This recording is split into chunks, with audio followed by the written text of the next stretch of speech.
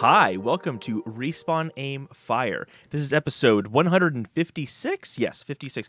156 of the Kick-Ass Irreverent Gaming Podcast from Affable Idiots. My name is Holden DePardo, and I'm here with Chad Michael Innes. I always forget your name. Thank you for reminding me. You're welcome.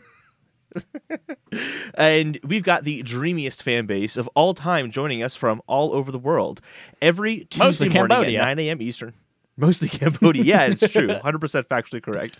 Every Tuesday morning at 9 a.m. Eastern, put us in your ears with your favorite podcast service, or put us in your eyes by searching for Respawn Aim Fire on YouTube. That's right. We've gotten into the third dimension with two-dimensional video. Yeah. And if you want to add the fourth dimension of time, you can do that by watching us record it live on twitch.tv/AffableIdiots. Some people might be doing that right now, actually. Every Sunday night at 8 p.m. Eastern, which is right now, like we're doing right now. Today's episode is brought to you by Affable Idiots, which we'll tell you about later on in the episode. That's it for the housekeeping. We're going to be starting off with Game Court. Hold, please. Attorney-based strategy for determining game character guilt. Every week we put your favorite video game characters and villains on trial for the heinous crimes they've committed. Chad and I will argue for and against the defendant, and it's up to you to decide on Twitter in the following days the fate of said character. But we got good news. We've been doing this, 4 or 5 weeks now? That sounds about right. Yeah. The streets are safe. No one's in danger. There's no criminals. It's a miracle. Anytime, it's a hard work that... yes, you go ahead. Yes. It's a wonderful, wonderful situation to be in. There's no criminals. We're all sheltered in place, and all the criminals have decided to also shelter in place in prison. Speaking of prison, last week we put Pac-Man on trial for terrorizing and something else, a ghost, eating it, I don't know, devouring, cannibalism, I don't know. You guys decided that my argument sucked. Was it because I made it up on the spot and I couldn't remember whether I was the defense or the prosecution? Maybe that had something to do with it. But yeah, 80 to 20% said he's guilty. So Pac-Man's going to jail, everybody, for a very long time. I don't know. I'm sure you're fine. It's just that people like to see heads roll on the show for some reason. It's funny because Pac-Man's only a head, and he doesn't roll, he glides. Well, they like to see heads glide in this context. Unless glide. Whenever he wins, whenever he dies, his mouth opens up and goes, and it kind of folds up like a banana peel. Oh, yeah, that's right. Like goes like the opposite direction. Which, honestly, that sounds really painful. It does. Like, it's like someone rips your jaw open. It's like that screenshot of the screenshot from Last of Us that I texted you guys that I was so proud that I made. That said, it was the giant clicker, and it's like coronavirus, and then it's Joel getting his face pulled in half, and it said everything that I love. Yeah, that's what happens to Pac-Man. But yeah, I forgot to come up with a game court, and then at 5:04 Pacific time, 8:04 Eastern time, aka 14 minutes ago, I said, "Fuck, I forgot game court this week." It happens. But in my defense and Holden's prosecution, he did not remind me. So 5:04 rolled around, and he was like, ugh. That's 100% the reason why I didn't do anything, because I've been playing Final Fantasy VII. Spoilers, I also made up Game on Game Show about 3 minutes before we called each other as well, because I've been playing Final Fantasy VII, and that's what we're going to talk about a ton today. Can't wait. What's up, everybody? Love you. Yeah, we'll be doing playtime pretty much immediately. We both played Final Fantasy VII, although Chad played a lot more of Final Fantasy VII. Before we get into that, though, things to look forward to in the episode. We'll be talking about Animal Crossing being banned in China. Thank God. Cyberpunk 2077. I'm back to the fucking Animal Crossing. Taking a big old shit on that shit. Cyberpunk 2077 DLC. That DualSense controller. We're going to have all of our thoughts on that. And then maybe some essential games to play during quarantine. But before we get into that and Final Fantasy VII, Chad, Beat Saber Fitbeat. What the hell is that? Beat Saber this week announced and released a new track specifically developed for fitness. So it's intended to get your heart rate up, get you squatting, moving around, and it's called Fitbeat, and it's about 2 minutes long, and it is a jam, my sir. The song itself is not something you would listen to outside of Beat Saber. It's like, everybody move to the left, everybody move to the right, and squat up. So it's like, it's a techno version, basically, of Jane Fonda's workouts. And do you take one steps one time? No, slide to the right, slide to the left. But it is there. It does a lot more with obstacles. You know, obstacles in Beat Saber, you have usually like the walls that come. Yeah, the barriers, you squat under, bombs to not hit, that kind of thing. Yeah, exactly. But this, it has barriers fucking everywhere. So you're constantly like ducking and moving to the left and squatting and all this kind of shit, and it gets your heart going, sir. And of course, as good at Beat Saber as I am, and let's how just fit say, you are. And how fit I am. Haven't moved in 2 months. I S-ranked it on my second try on Expert. Ooh. Yeah, I'm that good. And then I played it in the 90-degree level, which is like kind of coming from all sides. And that was significantly harder. Took a lot longer to get that. And then I said, let's do faster speed song too. So I played it on whatever it is, like 1.5 speed or whatever it is. I'm getting good, Holden. You've always been good at Beat Saber. I That's know, not surprising to me. but then I took 6 weeks and didn't do Beat Saber at all. It was more like 7 weeks. And I came back. You make it seem like you didn't want to. You couldn't. You literally couldn't. I know, I literally couldn't. But then this time I did, and it's good. Anyway, yeah, this song, it makes me sweat more than any other song. You're legit like doing squats and shit like that. It's good. Do you ever find that sometimes if you stop doing something for a while and then you go back to it, you're like, you somehow feel better than you were before? Yes. Sorry, I just looked at the chat and Porkchop 118 says, "Hey, it's my dads." Plural dads. I don't know if that was a typo and he meant to say dudes. Hey, it's my dudes, but I guess we're his dads now. He's young enough. Yeah, sorry. Yes, it's like riding a bike, except for you stop riding the bike and then you come back to the bike and suddenly it's a motorcycle. And then you're Lance Armstrong. Oh, or it's a motorcycle, I guess. There's that. Exactly. 2 ways it could go. Like the motorcycle chase in Final Fantasy VII. Speaking of Final Fantasy VII, yes, I played... he says he meant what he said. Okay, great. I played Final Fantasy VII Remake for 20 hours and 15 minutes over the last 48 hours. Ooh, wow. Worth every second I spent on it. But before we talk about that, I want to talk real quick about your stupid New Horizons Animal Crossing shit that you decided was more important than Final Fantasy VII Remake.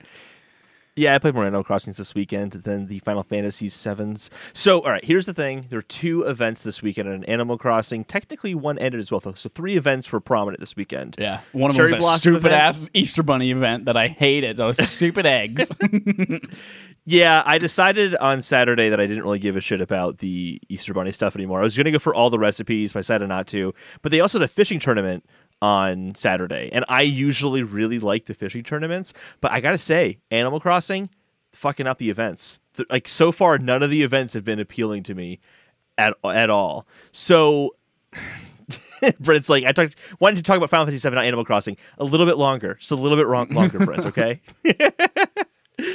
So just really quickly, the thoughts there are, it used to be the fishing tournament that you just had to catch the rarest fish, and that would get you the most points, and you're competing against the villagers in your town, and you get like a golden trophy at the end of it or something like that. That was fun. I liked it. It felt like I was kind of part of a community. This is some obnoxious dude named CJ, who's an otter that talks in... I'm one who likes blathers. CJ talks way too much. That stupid owl. But CJ talks way longer than he should. The tournament structure is you talk to him, he gives you 3 minutes to catch however many fish you can, and then you go back to him, sell those fish to him for a higher price, and you accumulate points. And the points lets you just get special fish tournament items that I ultimately realized I don't care, because I'm not going to have a fishing room in my house. I'm not going to do that. So, like, that was kind of disappointing there. But seriously, after you do one of those 3-minute challenges, the next time you have to talk to him and determine what you're going to do with your fish. Then you stop talking to him. Then you have to start talking to him again for one other reason, and then it stops, and you have to talk to him again a third time just to join the tournament again and do another 3-minute round. That's how I felt whenever I wanted to fly to one of your islands. It was like, God, I got to fucking talk to this dodo bird for 9 years before I can finally get somewhere. Yes, I want to connect to the internet. Yes, I want to find a friend. Yes, a best friend. Yes, Holden. Yes, I know that's the name of his island. Take me there. Yes, let's go there. Take me there. I want to go there. In the context of the tournament, it got really frustrating. And to make it worse, combining this tournament with bunny day means that I try to collect as many fish as possible in 3 minutes, but there's stupid fucking eggs popping up. Yep, stupid water eggs. Don't count. And the timer is still going as you do the whole, like, look, I found an egg. And then it says, this isn't a fish, so we'll just put it in your pocket. It won't count towards a new fish. So, like, the timer is still going, and that took 15 seconds out of my 3 minutes. Really, really frustrating. I'm hoping future events aren't that bad. A lot of people on Reddit and Twitter I've seen really hated the events as well, including the fishing event. So I think Nintendo's going to listen to this one, but we'll talk more about Animal Crossing later on. I have some more thoughts to share then too. But until then, Final Fantasy VII, Chad, you played 20 hours. Yep, I've played 20 hours. You must hate it. I think I'm about halfway through Chapter 11. Which you're almost done. No. I think I'm about halfway through the game. When I looked at all the reviews and things like that, they're saying it's about 40 hours. I thought there was only I looked up how many chapters there were, and last I checked, there was 13. No, there's at least 17 because I'm keeping an eye, an eye on the trophy guide, making sure that I'm getting some things I'm supposed to be getting. Mm-hmm. Because I'm going to platinum this game for 100%. And where are you? How many hours / what chapter are you in? I am about 4.5 hours in Chapter 3. Okay. So I'm not that far at all. I'm at basically the point in the game where, and this is very common in JRPG structure, you do the really cool, amazing intro, and then it slows the hell down to say, hey, here's the world. Here's some materia. This little girl lost her cats. Do you want to help her find her cat? I'm in that part of the game right now, and I know I'm there. I know it's going to be slow.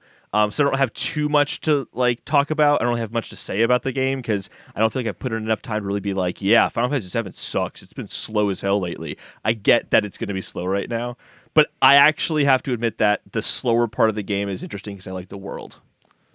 Yeah. So far, I like the world a lot. I really love that they're developing this world out. It's the same steampunk Midgar looking aesthetic, all that kind of fun stuff that we had from the original. And they are fleshing it the fuck out, as you can see from Sector 7. Yep. That's where I'm at right now. All these side quests, all these little tiny winding roads and all these things, exploring this city that it was not there to begin with. I'm going to caveat this by saying it's been literally 15 years since I played this game, the original game. And I played it literally on a PS1. And the third disc had a scratch on it, which means there was a certain dungeon. It was a side dungeon, thank God, that if I tried to go in the dungeon, the game would freeze. Everything else worked totally fine. But so Brent I'm playing this game. Brent is on the second reactor and is picking up from there. How far away am I from that, Chad? Well, it depends on if you do all the side quests and everything like that. Second reactor, I think that Mako reactor is Chapter 5, I think. So the Mako 5 reactor. 6 is where you actually do all of it. Getting to the reactor is the 5th chapter. Okay, gotcha. I feel like I'm at the very end of Chapter 3 then. Anyway, I just wanted to jump in there for that. Gotcha. Yes, I'm enjoying this game a shit ton. It is everything that I wanted. I literally had the thought this morning as I was thinking about playing it today. Not even playing it yet, but thinking about playing it. I was like, I can't believe this is this is real. Me as a kid, this is literally dreaming that this would ever be a thing was insane to me. But watching Final Fantasy VII Advent Children, the movie that they made, and I was like, oh God, this is so cool. What if the whole game was like this? It'll never be like that. And I'm fucking playing it, Holden. I can't believe this is real life. It's gorgeous, absolutely 100% gorgeous, except for occasionally you'll the door to your apartment is a PS1 texture that they just forgot, I guess, to swap. Or, it literally looks like they forgot about it. Yeah. There's no way that was their intended. The door, that's fine. It looks great. Yep. There's but no then way. Everything else around it, the door frame, the windows, the rest of the world looks gorgeous. You'll occasionally come across things like that, walls of certain places or a sign that will be wow, this is obviously super pixelated, and it's a low-res texture that they swapped in here, but I think also if you look pretty close, and I'm playing on the original PS4, you're on a PS4 Pro. I feel like with my experience so far, some areas look good too. If you look closely, you're like, that sign doesn't look super great. And then I kind of realized that it's not that uncommon that things don't look that great if you get really close to them. Yeah. It's more that the art direction is really, really strong and the lighting has been really strong so far. And the character models. Oh my God, the character models are incredible. Well, main character models. Yes, the main character models. Yeah, some of the side quest characters are really funny with just like their mouths don't like seem to open and close properly when they're talking. Yep. It's beyond the uncanny valley. It definitely is not real. Yep. But Cloud, Tifa, Barrett, everyone else looks amazing. So good. I'm loving every second of it. In fact, I got to the end of the demo, the end of the demo content where you kill the Scorpion at the end of the Final Fantasy VII demo. And I texted the group and was like, I just got to the end of the demo. This is Game of the Year. Like, I had already played that already. But at the end, I was like, oh my God, this game is amazing. Like, I knew it was good because I played that segment before, but it was already Game of the Year. Final Fantasy VII demo, Game of the Year.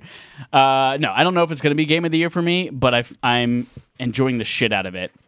There are a couple of things so far in my 20 hours with it that are like keeping it from perfection. They're not things that should keep you from playing it at all. But some things I've noticed when you take Midgar, which was not, it was a significant chunk of the original game, but it was not all of the original game, and you stretch it over 40 hours, there is a lot of similarity in everywhere that you go in this game.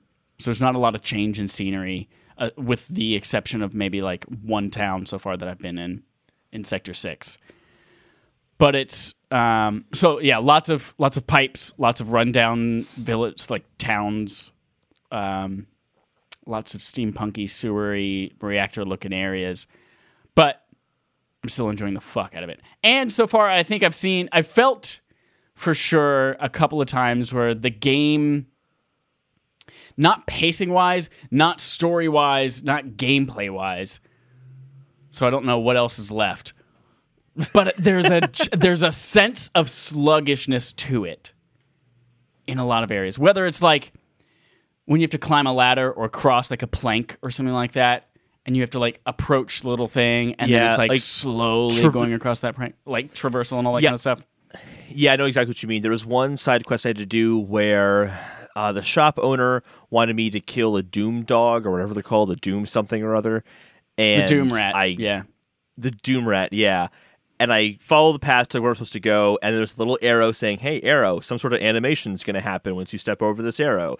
And then I was running, and then all of a sudden I slowly duck down and then kind of scuttle forward just a little bit, and then I'm walking at a really fast pace again as soon as I get out. And then you have to go back into that place twice because it wasn't the right kind of, what do you say, Doom? What was it called again? Doom Rat. Doom Rat, yeah. It wasn't the Doom Rat. It was like the Warren Rat or something like that there instead. And I had to go back in there again because the shop owner's like, no, he definitely should be there. It's like, why did I need that slowdown? And maybe this is the kind of thing PS5 is going to solve with like, maybe that's like a load time thing. I think it's 100% that, because I have noticed a couple of times if I am running really fast through a town and I'm run all the way across town and then I immediately talk to the person I need to talk to, there will be about 5 or 6 seconds where it just kind of hangs and I stare at the person until they finally start talking as it kind of catches up to me. And I've noticed once or twice where like I'll be running down. There was one time I was running down in Sector 7. I was running down a hallway, or not a hallway, but a path. And I saw there was just a woman sitting in a folding chair staring at a wall talking to it. I was like, what a weird fucking psychopath woman just out here. Whatever. I run past her, do whatever I need to do, and turn around. And on my way back, there were 2 other people facing her against the wall talking to her. It's like, oh, that makes a lot more sense. But I guess it took too long for those people to pop in because I was running too fast by them. I feel that a lot too. In the area bit of the game, like outside the bar and stuff, there's a lot of people hanging around. So if I'm running and I go past there, pop in like crazy as they start to come in. Yep. But I mean, that's kind of stuff that I've seen in so many games that I'm just like, oh yeah, okay. Exactly. It's a part of video games right now. And maybe that's something that we'll see improvements on with the next generation. Maybe it's not. But again, those are like incredibly nitpicky things about this game, but I am enjoying it. It is a dream come true. I am loving all of the new additions. I'm loving everything that I forgot was in the game and I'm rediscovering. I'm loving everything that I didn't understand, like the Dementors. I didn't understand there were Dementors in the game at all, and then suddenly, I guess it's a thing in this one. I love it. They show up randomly. They'll be like, oh, here's a bar scene where people are talking. By the way, one's going to go by the camera. I don't know why, but it did. I'm assuming I'm just early in the story and it'll become clear as I play the game, but they're definitely just randomly popping in right now. Let me tell you what in the original game, though. No, they were not. From what I can remember. Again, it's been 15 years, but I don't remember those being part of it. Yeah. But let me tell you, this materia and weapon upgrade system and like your character's constantly switching in and out, I am addicted. Of my 20 hours and 15 minutes, I'd say maybe a solid hour of it has just been tinkering in the menus, being like, oh, but what if I swap this materia to this character? What if Cloud is now going to have a fire sword and I have fire and element material right next to each other? Ooh, but then I don't have Tifa anymore, so Cloud needs to be more of a damage or tank kind of person, so I need to swap out his material with this. Oh, and what if I switch to this sword? Oh, but I've made that one. I've made all of these choices in the upgrade tree where I want it to be attack focused, not magic focused, and I am tinkering the fuck out of it, and I love it so much. And like the upgrade system of the materia, so you put in the materia, the more you battle with that materia equipped, the stronger it gets. So you might be able to use a stronger fire spell eventually, or you might be able to get more benefit from like an HP up or something like that.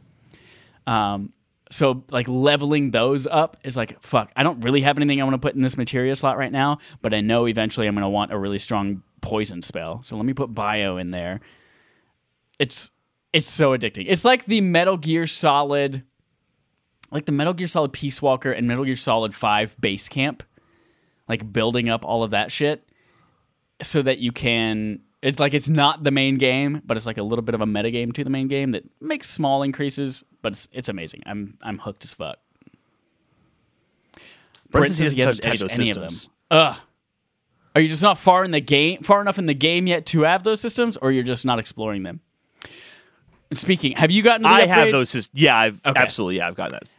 It happens basically once you finish the demo area and then maybe like a half hour of gameplay after that. Yeah. You get it, at least the materia, and they just hand it to you and explain it to you. So like that happens pretty early. And now when I'm fighting, I see like weapon upgrade, and I start seeing that now, or weapon level up, whatever it says. Yeah. So when you get to the weapon upgrade, like I laughed the first time that it happened, where you go to upgrade your Buster Sword or whatever other sword that you've got at the time, or your gloves, and you go to upgrade it, and it just zooms into this big galaxy view, and there's just things orbiting giant planets full of upgrades. I'm like, this is so extra, and I love it so much. Like, they could have just given you a skill tree. They could have just given you, like, a Final Fantasy X style, just like a little circular map of these things to fill out. But no, they went hardcore on this galaxy planet kind of thing. Freaking love it. Spoilers, not for the game, but for future content from us. Nerds at Large Gaming is in our chat right now, so can't wait to talk about the game soon, guys. Yes, Darby and Jeff, we are going to have a spoiler cast with it as soon as we're all done with it. So Holden, you better get to playing, because I could probably do this tomorrow. Week. 20 hours? Yeah, maybe. There are 24 hours until tomorrow night. I can do it. Yeah, I won't be there, but I will. I'm thinking I could beat this game by the end of next week. You think so? I'm thinking I could. You've got that kind of time? Not really, but I might be able to. Because I'm really enjoying it so far. And like one of the things I noticed with the demo, when I was playing the demo, I said, this doesn't look that good compared to what I was seeing in the trailers. Specifically, there was the Mako reactor. When Cloud looks up at it. Mako. We all learned 20 years later that it's actually pronounced Mako. Surprise. When you look at the Mako reactor, and there's like the red lights on the top of it, in the demo, it did not look good. And then for some reason in this build of the game, I'm like, oh yeah, that looks fantastic now. Yeah. So I don't know, for me at least, the demo didn't strike me with the visuals as much as the full game does, which is strange considering how close the demo and the full game came out to each other. I don't know. But remember that demo was something people were playing at E3 last year. Is that the same exact build of the game from E3 though? Probably. That makes more sense. Why remake the demo when they already had it ready to go? That's fair. That makes a lot of sense because it feels like it looks a lot better on just the PS4 OG at least. So. Looks good on 4K OLED TV as well on a PS4 Pro. Sure, looks so amazing. Sexy. Do you have 3 characters yet? 3 characters that you're battling with? No, let's see. Tifa's my party right now. I've had Barrett my party, of course. And I just basically where I ended off in the game is I got to the bar where they all go below the bar to have their meeting. And then I just like wait around the bar for a little while. I shot some darts and then I came back out and they just said, hey, you're done. You don't have to work with us anymore. So I'm thinking it might be a little while before I get the party back again. Getting the band back together. I was concerned going into this that the new battle system, while it feels really fluid and awesome to play with Cloud, and then you get a little taste in the demo of like you and Barrett together. I was worried that like 3 people would be too much and I wouldn't be able to handle it and juggle it, but it feels really natural. And there are, so far, 20 hours in, I've actually only had 3 people for a little. Like I had 3 people at once, and then a couple people left, and now I have another person, and then a couple people left. So I've only actually been with 3 people for like a total of 2 hours out of the 20. But I was really pleased to see. Yeah, I was really pleased to see like how natural it felt to be playing as Cloud and just suddenly be like, all right, Aerith, use a healing spell, or Tifa, use this summon, and all that kind of stuff. Or to be playing as Cloud, come across an enemy that's far away, boom, switch over to Aerith, do some magic, or switch over to Tifa, do some up close fighting, and like it feels really natural and really smooth. Yeah, I found a good little shortcut. I can't remember if the game tells you this or not, but when you're playing with another team member, rather than hitting X to go to command and then switching to your team member, just hit the right trigger or the left trigger, and you'll switch to either your second or third team member. And when you start playing the game that way, it's amazing how fast the menus go, where it still basically feels like it's real time, even when you're going into menus, because you just kind of go and do your thing immediately, and that's it. You don't have to really stay in the menus for a while, consider what you want to do. At least for right now, the options are focused enough that I don't really think about what I want to do while I'm in the menus. I already know what I want to do before I get there. Exactly. And it speeds up the combat a lot. It's and I not think the maturity system adds into that. Yeah, it does. It's not that I've filled up an ATB bar and I'm like, ooh, what do I want to use this on? It's like, no, I'm waiting for that to fill up because I know I want to use this skill. So as soon as it's there, boom, R2, let's go use that skill.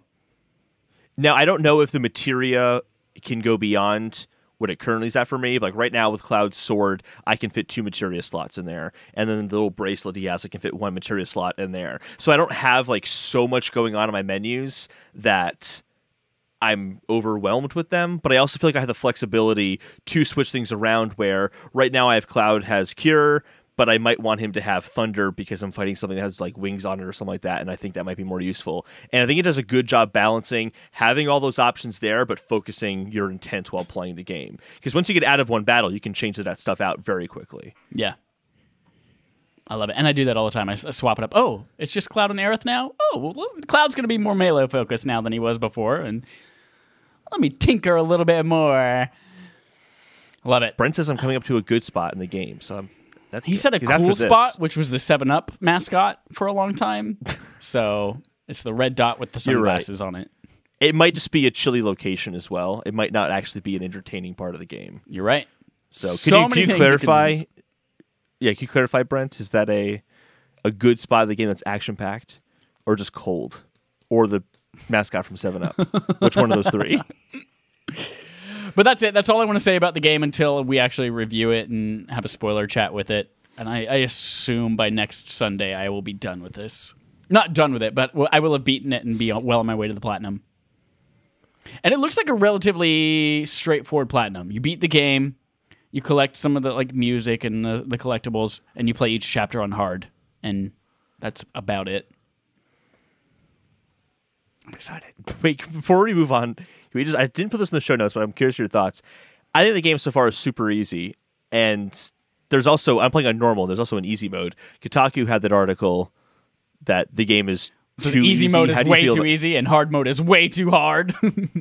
Yeah, what do you think about all that? No, I think I'm playing it on normal right now as well, and I think it is perfectly balanced. There are several battles along the way, several boss battles where I've like gotten by the skin of my teeth. I've only died maybe twice, but I've felt challenged quite a few times. And I'm like, oh my god, thank goodness I had enough high potions in order to make it through this battle just barely. Or if I didn't have my materia switched around the right way, I would have never made it through this. So, I think it's perfectly balanced. If you're paying attention to your character's health and what you need to use ATB for, I don't think it's a hard game, but if you don't pay attention to the systems, it's going to be difficult because you'll probably die pretty quickly. There's some enemies that'll like jump on you and they'll just continue to attack you until when your other teammates can get them off of you. So there's definitely moments where it could be hard, but if you're paying attention, it's not too bad. I haven't died once, but I'm also very early in the game. Going to that article, I do think that article's kind of funny in the sense that everyone is harping on them because Kotaku's the same company that had the whole Sekiro, no easy mode ever ruined a game kind of thing. But I think everyone's being a little unfair to Kotaku. It's not the same person who wrote both articles. They have multiple people who work for Kotaku. No, like, they're allowed to have... Jason Kotaku Schreier wrote everything on that website. Do you think like Jason Schreier himself is getting shit from other people about this? He's just like, what the fuck, you guys? Like... Probably. That's not me. Can you think of any other names at Kotaku off the top of your head? Luke there you go. Is one of them. There you go. Luke, no, if you have to blame a person, you blame Jason Schreier. I don't know. Wait, let's look through the show notes. I think I have someone from Kotaku in here. Mike Fahey. Yep, the great Mike Fahey. There you go. From Kotaku. First time I heard that name. Kotaku. All right, moving on to the fetch quests. Sounds like we're good talking about what we played this week. Yeah! So... first one here is Addicting Game launches Game Pass subscription service. This is straight from Addicting Games, who's associated with Destructoid. Didn't realize that Destructoid actually owned Addicting Games. The service is going to be $4 per month or $2.50 per month if you do an annual subscription. The catalog of Addicting Games will include Impossible Quiz, Pandemic 2, and Balloons, many, many other kind of online games. It's available ad-free now because of that subscription. Did you ever use Addicting Games? No, but my understanding was like it was Flash games, right? All Flash games, yeah. So what we used to play for free on E-Bombs World is now $4 a month? You can still play the games for free. There are just if you don't want ads while playing them, you're just paying to break the ad wall, basically. Okay. I'm probably never going to use the service, but I thought this was kind of funny because I remember playing Addicting Games as a kid, played a lot of Thing. Thing was awesome, and there's a great game called Shift, which is actually a version of Shift called Shift Quantum on the Switch. And I'm so tempted to get it because it's actually a very clever platformer where everything is monochrome and you can invert the level by having your character change its color from, if it's white, it's going to be on black platforms. And then vice versa, basically. So you're switching your color to be on different colored platforms to shift into those colors by hitting the shift key. And it was actually had some very, very clever puzzles in game design. You would love Guacamelee too. I need to play that game. You would love it. You would love it. Speaking of sequels, Dead Island 2 Next Gen confirmed by Studio Job Posting. Thank you, Will Harrison at PlayStation Lifestyle. The post calls for an art director, and the terminology is specifically current and future platforms, so not a Next Gen exclusive, but it sounds very, very likely it's going to be a cross-gen title, or they're pushing it so far out, current gen means PS5, and future platforms is PS6, and it's just so far out. This post was written in the future. God, Dead Island 2, you think that'll ever come out? I have the same note of just like, will it come out, and does anyone actually care? Dead Island 1 was it was pretty good. Dead Island Riptide never played it, but Dead Island 2, that thing, you saw that trailer with the guy running, listening to his little bops on his headphones, and the zombies behind him, that was so long ago. It was like 2014 or something like that. Like Dead Island 2 coming soon. Nope. Yeah, I'm good. The Witcher 3 has now sold roughly 28 million copies, brought to us by Logan Moore from DualShockers. 700,000 of those were from the Switch last year, which is basically the same amount it sold for the Xbox, apparently. A little bit more than the Xbox, actually. So that's interesting. Overcooked 2 has just received a new Gourmet Edition, which will also come to the Switch from Ryan Craddock at Nintendo Life. That'll, of course, include all of the DLC, just like usual. DLC. And No Man's Sky has freaking mechs now from Mike Fahey at Kotaku. I told you he existed. I told you he was real. They do exist. So are those mechs. That's the M&M Santa commercial. The mechs are immune to hazardous conditions and make planetary traversal even easier. When you're in VR mode, you're actually inside the mech, and there's like an interior to the mech and everything. It looks kind of cool. Looks pretty cool. I think I realized why. Game again. Now that I've played Animal Crossing New Horizons, I think I realize now why you love No Man's Sky. It's just, I'm going to collect this resource. I'm going to mine this little rock over here, and I'm going to go build a ship, and then I'm going to trade some turnips to another ship, and it wasn't so much that Animal Crossing in space. it wasn't so much that because I wasn't doing the base building. I don't really care about the base building on that game. It was more feeling like I was Han Solo. Like, oh, let me go to this planet. I need to get this rare mineral because I need to make this other thing. I got that. Oh, space pirates are coming after me now. Can I make it to the space station before they get me so I can sell this stuff? It was just kind of a cool way to feel like space pirates are just sort like of space rogue. The wasps in Animal Crossing. Chopping down a tree, the wasps are chasing you like, oh, I gotta get indoors before this happens. There you go. Brent said it took him years to realize Dead Island 2 never came out. Right? So that's a sign that just no one gives a shit. If Brent doesn't give a shit, no one gives a shit. Nobody. But I give a shit about Disco Elysium, and that Nintendo Switch port is confirmed to be in development, says Ricky Fretch at DualShockers. That's a game that I am still so upset that it's only on PC because it got so much traction and stuff like that from Game Awards last year, and everyone's like, this game is amazing, and I can't play it because it's not on consoles yet. But I'll be getting it coming to consoles PS4. this year.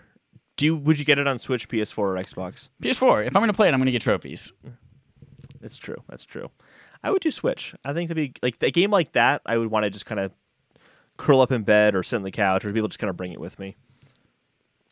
Mafia 2 and Mafia 3 Definitive Editions listed by ratings board from Jordan Olamon at IGN. The game appears to be separate, non-bundled games, so it's not like a collection. They're separate titles, and it'll be available on PS4, PC, and Xbox One. This is a cool announcement. Obsidian Entertainment releases the first story trailer for Grounded. That's from Jordan Biazzo at GameRanks. Did you see this? I did not watch it, but that's the game where it looks like Honey, I Shrunk the Kids. Exactly. And I'm exactly. like, looks like I'm not going to play awesome. That looks so good. I love that we had immediate opposite reactions. To the same, I had the same connection. I have like a note here that just says Grounded, and then in parentheses, Honey, I Shrunk the Kids. That's exactly what it reminds me of. Moving on to updates on coronavirus and how that is impacting the industry. The first one here, it actually is kind of the only really negative one, which is nice that most of these are positive this time. Yeah. A Square Enix Tokyo 8, this one's not positive, to be very clear. A Square Enix Tokyo HQ staff member tests positive for COVID-19 from Sato at Silicon Era. So like Capcom last week, efforts will be made at Square Enix Tokyo headquarters to sterilize the workplace and ensure there's no further infections. Initially, employees were encouraged to stay home, but it wasn't mandated. If they did show up to HQ, they'd need to wear a face mask or regularly wash their hands. But now Japan has declared a state of emergency, so Square Enix employees will be working from home until May 6th. At the earliest. Stay home, probably y'all. Will get pushed back. Yeah. Probably. E3 2020 won't get a digital replacement event from Joe Screbbles at IGN. So last week we talked about the rumors that seemed very certain to be happening. It's been confirmed. Although it's not all over. The ESA will start to work with some companies to kind of have individual announcements in the coming months, but it won't be at like an E3 event. Right. I wonder if they're going to remain branded as E3, like E3 July announcements, Bethesda edition. I'm very curious how it's going to work. It'd be kind of strange to be like E3. Here's a 3-minute trailer, and it's all you get all week. That would be kind of strange. Maybe it's antithetical. Maybe they call it E3 E1 just to lower your expectations. Yeah. Just E. Also, it's just E because it's not an expo. I guess it's electronic. It's entertainment. It's better to say it's entertainment. Right. Entertainment Electronic Expo. It's just the first one. All Microsoft events will be digital first until August 2021. Thank you, James Batchelor at GamesIndustry.biz. Not surprised about that. What does that mean, though? And how does that affect E3 for next year? You think that means Microsoft's pulling out of E3 next year? Oh, this definitely confirms we're pulling out of E3 next year. But maybe like Nintendo, they'll still do a... Bless you. They'll still do like digital direct. I might do more. You know me. I always sneeze more than once. Yep. Except right now, I don't feel like sneezing. At least 11. At least 11. CDC opens registration for its summer event. This is from Kaylee Parleton at PC Games Insider. That's a bad idea. Just cancel it. Yeah. They're going to have it at the Moscone Center. They were doing it at in August, I think it was. They planned to reschedule. Yeah, it's not early August 2021 August. like Microsoft is doing. August. No, they're It's like August 6th to the 9th. I can click on it. It'll tell me. Yeah, I think this is not the best idea at this point. Just cancel it. The problem is with the GDC is it's harder to replicate digitally because it's very much about networking with people in your industry as opposed to making game announcements. You don't make game announcements at GDC. So I feel like it's better off getting canceled. You don't want to risk that. Especially when indie developers are meeting there, and if an indie developer is like not in a situation where like they're making bank off their games and they're struggling still, and then they get sick of coronavirus and they can't do anything, like that sounds like a really bad scenario that could very realistically happen because of GDC staying open. But let's get to the positive stories now. Pluses for positive. ESRB reassures on the possibility of shutdown game delays. Basically just saying that the rating board, this is also from Joseph Goebbels at IGN, both rating boards, the PEGI and ESRB, have transitioned to remote working, and it's been successful, and they don't anticipate that they would be involved in any games getting delayed because they can't keep up with the demand. So this is a good sign for that part of the industry because no game will come out without getting rated. That will never happen. So that's good to hear. Speaking of not getting delayed, CD Projekt Red still optimistic that Cyberpunk 2077 will launch in September from Dennis Patrick at GameRanks. That's a relief. Yep. September seems to be the new May. Everything's getting pushed. The September is like, yeah, everyone, we think we can do this, right? So we'll see if the world is still canceled then. Last two updates on coronavirus here. EA will be giving up to $2 million to support coronavirus relief from Alex Calvin at PC Games Insider. Thank you, EA. Nintendo claims that's what EA sounds Nintendo claims more Nintendo Switch units are on the way from Dennis Patrick at GameRanks. There's no certainty on when those orders will become available, but we at least know they're coming. This comes after they're like, hey, we're finally going to have more stock available. And then they also just stopped selling them in Japan because of the state of emergency. They're like, just kidding. We're not shipping anything else to Japan. That's interesting. Like, I didn't even realize until about a week ago that there was actually a shortage. I guess because I'm not ever really looking for Switches because I already have my Switch that I want. This week, because I was seeing this, and this week I remembered that it was like late February, early March, because there was a shutdown of manufacturing in China for Nintendo Switch already, which was delaying the Animal Crossing version. They were predicting that around this time frame we were going to be having issues with supply anyway. And I think the coronavirus had the impact on it, and then you added the demand from Animal Crossing, which just cleared shelves basically, that this was kind of bound to happen. And now they just need to catch up on manufacturing because they're manufacturing them now. They've been able to for a little while now. So it'll be fine. But don't buy a Switch right now. They're going for double the price at certain retailers. No. Or not for, I'll be for scalpers, so don't buy I play right my now. Switch like Animal Crossing not included, like maybe an hour a month. So like don't even do it. Don't even buy one. Blasphemy. Just kidding. Blasphemy. All right, first big news story of the week. Moving on to Sony Quest Log here. We have the DualSense. And as a matter of fact, it's from PlayStation themselves, introducing DualSense, the new wireless game controller for PlayStation 5. Brought to us by Jim Ryan at the PlayStation blog. Jim Ryan, he's a CEO or president and a journalist, apparently. Oh, God, Holden. This thing looks so sexy. This DualSense controller. Yeah, it looks pretty good. It looks like the palest geisha wearing a black stringy tank top. Or it looks like something straight out of that new David Cage game. What was the most recent David Cage game from Quantic Dream? Oh, Detroit Become Human? Detroit Become Human. Does. Yep, kind of looks like it that. It does, totally. You're right. Or from the Surge, the Creo enemies, like with the giant bone, like the clubs and shit like that. Like it kind of looks like something they would wield as well. It is a sexy-ass controller. The duotone, white and black. Oh! It's certainly unexpected. I was not at all what I was expecting.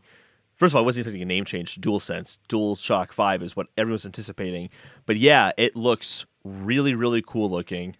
I'm very surprised how attracted I am to a controller in terms of going like, right? Good. Like they better like send cleaning tools with it because there's going to be jizz all in the cracks of this thing. I just also, like any controller though, I want to hold it and feel it because I think a lot of the things that just comfortable controllers have to be comfortable, although I'm kind of not worried about this being a comfortable controller. The DualShock 4 is extremely comfortable, and this doesn't look like it's that different in shape, even though you might be fooled because it does look so aesthetically different. It looks pretty much the same in terms of its shape. But what I really want to know, and they've talked about this before, is what that haptic feedback feels like. Yeah. That's what I'm the most curious about with this controller, is what that is actually going to play out, how that will actually play out. So they reconfirmed a lot of stuff that was basically already talked about in the PS5 Wired articles last year about the controller. So haptic feedback is going to be there. You'll feel like you're traversing through mud, which is the exact example they provided last year. It's going to have the adaptive triggers, so you'll have that kind of feeling of pulling back a bowstring.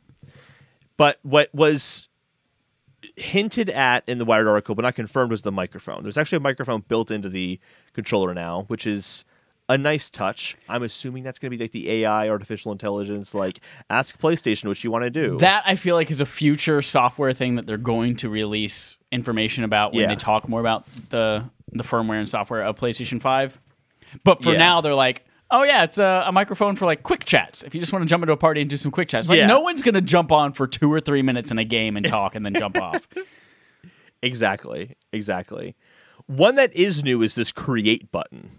So PlayStation 4 introduced the share button, which has now been adopted by the Series X controller. So obviously that's working out. But the create button vaguely, I guess, just explores more options you can share with.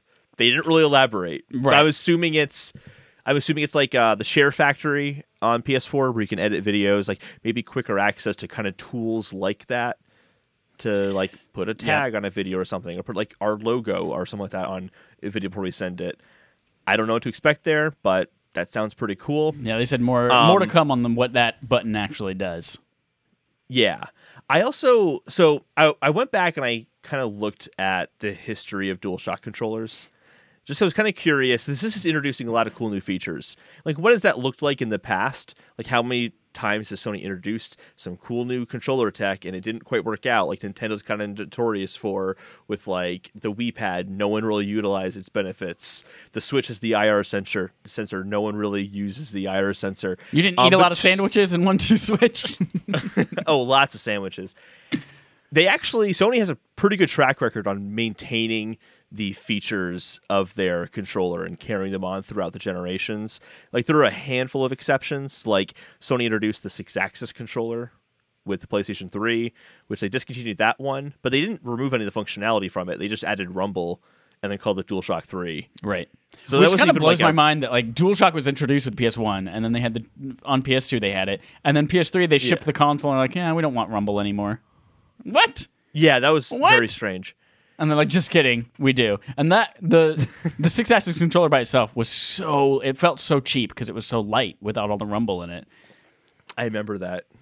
My friend got one, and I'm just like, wait, what's wrong with this controller? Right. His battery's missing? Like, what's going on?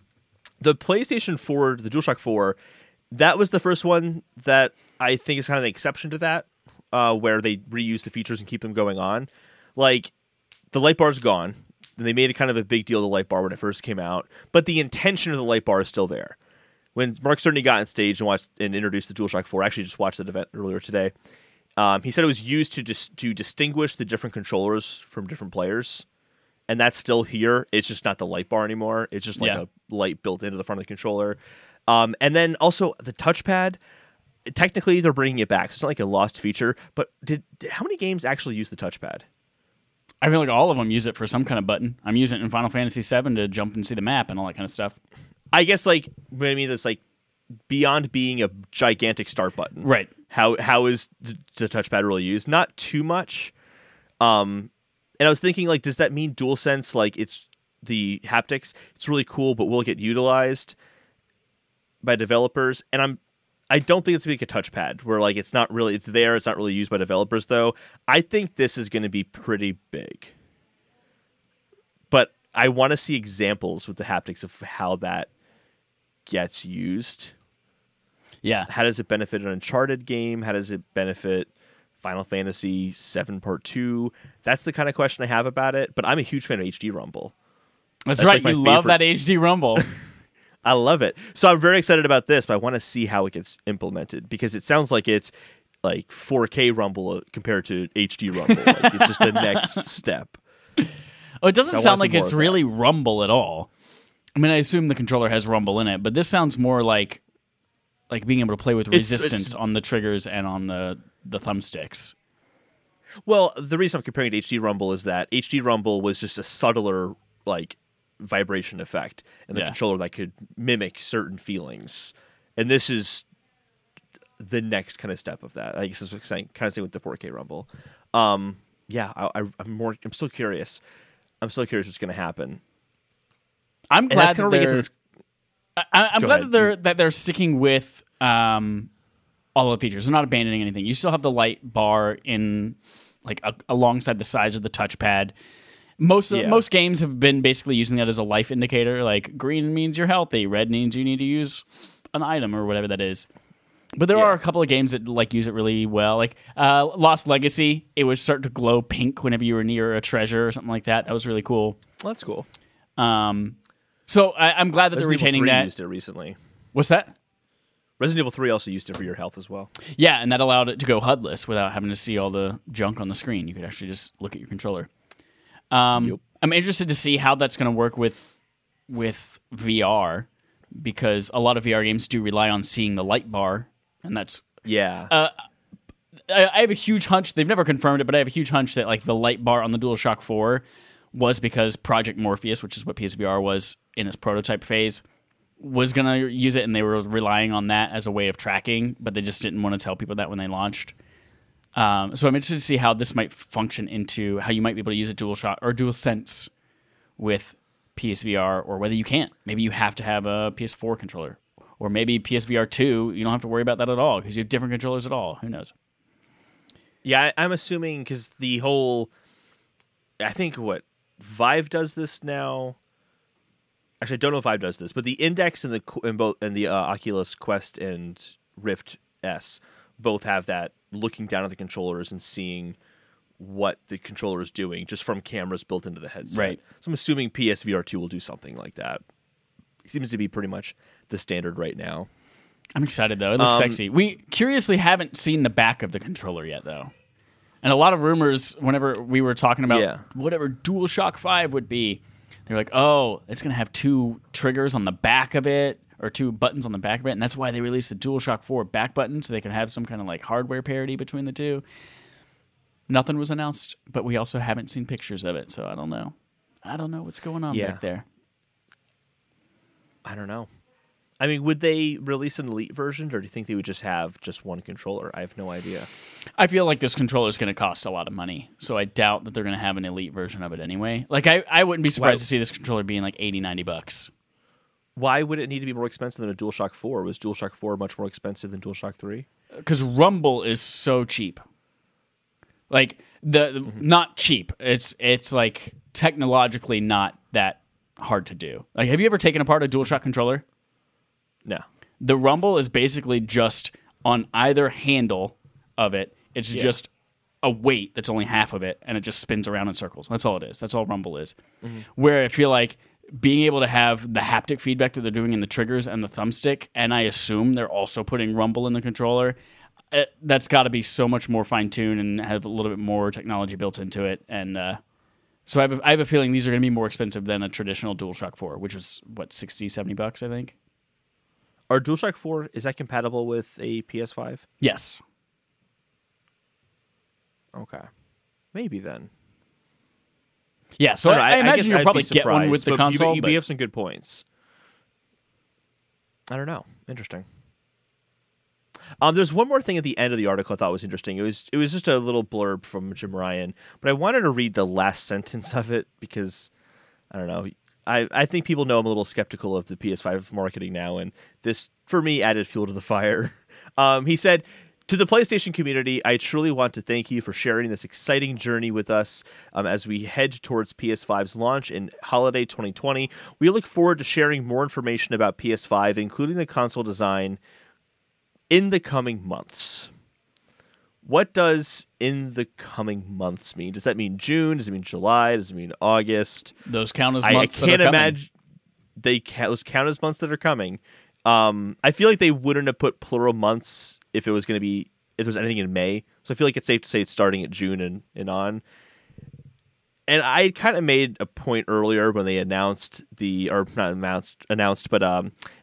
to PS5 event with Mark Cerny intended for GDC. And I was kind of concerned, like, if they wait too long to talk about things, could that hurt them? And hearing June is like when they're most likely going to be unveiling the full details, I'm worried, dude. Like, they have to come out so strong. They have to come out so strong, because if it's weak in any way and they have to respond to, consumer upset, just like Microsoft had to in 2013, that is not enough time to like re-alter your message for everyone else. That's what Microsoft struggled with, and especially when I personally think that the specs are looking in Xbox Series X's favor right now. And that seems to be what like jabby headlines are going to focus on, is like, well, like the renders at like 4K as opposed to whatever, because we saw that kind of stuff in 2013 and 2014 as well. I'm getting worried. I have faith that they can do something great. I still think they can. I think it's most likely, but just the anticipation is starting to go from hype to concerning for me. Well, it's been that way for like 6 months for you anyway. You've done nothing but worry about this poor little console. I think it's because Microsoft is so upfront with everything that I'm just surprised. And Microsoft actually has less reason to be upfront. They're keeping things about the same as they were before. They're not really changing that much. The things they're talking about, they've been talking for years about. But Sony's setting up something new. Yeah. You'd think they would want more time to relay that message. We'll I'm excited for whatever they've got. All I know is that this controller reveal for me was just like, okay, y'all got ideas in the can, and they're good ideas, and I can't wait to hear more. Yeah, and they are all good ideas, but like the things that are the design is the main thing that was new this week. Everything else was talked about in the Wired article, except for the create button and the microphone. But those aren't like whoa kind of like things to grapple people in, but the haptic definitely is. I'm still very curious to do the haptic engine, and it looks like Bethesda's Pete Hines has tried the DualSense, and he was, quote, very impressed. That comes from Chandler Wood at PlayStation Lifestyle. Yeah, so Pete Hines, who's the VP of marketing at Bethesda, he said, I've gotten to try the haptic feedback and adaptive triggers on this thing and was very impressed. I think the games are going to do some really cool things with them. So that's good to see from someone in the main, one of the main companies, one of the biggest companies in gaming. So that's good to see. Very likely one of their games will support that feature. Otherwise, I don't think they'd be talking about it that openly. Chad, you sent this next story to me from Microsoft. Do you want to read this one? Yeah, Xbox Series X will push subscription model for next gen, Phil Spencer says Eddie Makuch at GameSpot. Xbox All Access is a thing that they currently do for if you wanted to buy an Xbox One S or a One X. You can do that. It's a subscription-based thing. You're paying for the console, Game Pass, and Gold. Actually, I think it's just Game Pass Ultimate for 2 years. And it's like $31 a month if you want an Xbox One X. So that's something that they have been experimenting with for a few years. They kind of rolled out in full last fall. And they said that they're going to be pushing that hard when Series X comes out. Specifically, though, Phil Spencer said in an interview that they'll be doing this with, quote, the launch of consoles, plural, at the end of the year. He said consoles. And the story dropped like right after we recorded last week's episode, and we were talking about like, do you think they're going to release two this is fueling that fire of maybe they'll have multiple consoles this fall, this holiday when it launches. Yeah. But I think this is going to give them, because they have already a system in place for the subscription-based model at a variety of different retailers. They have the model where you can get a One X and upgrade it to the Series X when it comes out already in place.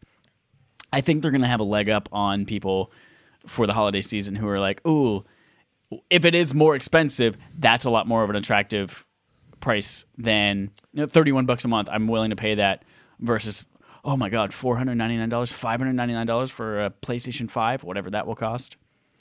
It's like when people saw the price of an iPhone and they're like, oh my God, it actually cost $749? That's insane. No, iPhones cost $200 maximum.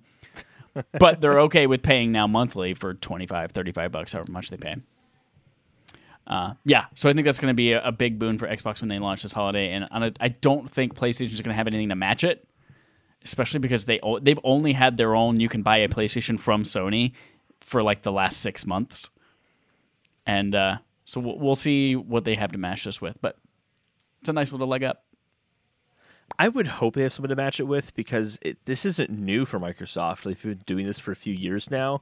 And I feel like I don't know how many consoles Xbox All Access is actually produced for Microsoft. Sure. Or more people are just buying them outright. I don't know.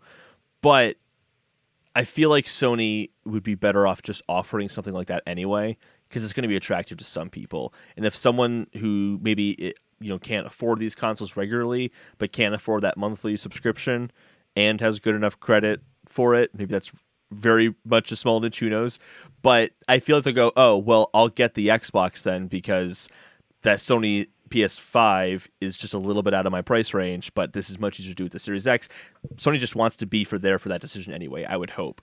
But in terms of pricing on the consoles, I don't know, I'm still convinced that the PS5 and the Series X are probably going to be along the same price point. I know the processing and GPU specs are higher on the Series X, but that SSD is way better than the SSD in an Xbox Series X. So I feel like it's kind of a trade-off, and they'll probably end up being around the same price. But even if they are if they're more expensive or they're the same price, this looks good for them because they can say Xbox is $35 or $31 a month if it's in line with the Xbox One X monthly price. So this is good either way. No matter what, this is good. Two things. One, you had mentioned that you're like, I kind of hope that PlayStation will pick up on this subscription model thing. I don't know if they will because, I mean, as you mentioned, Xbox has had this for years in various forms, and we've never seen any interest from Sony on doing that with PS4. So I don't know why they would start with PS5, even unless it's just like, this is how you buy technology now, so we're jumping on that boat.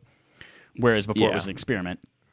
But also, Alta, Alto, Balto, Age of Ultron, Oliver Twist. Here's the next thing. There was an article, I forgot, I don't think I added it, but there was an article about a guy who was writing about the PlayStation 5's SSD.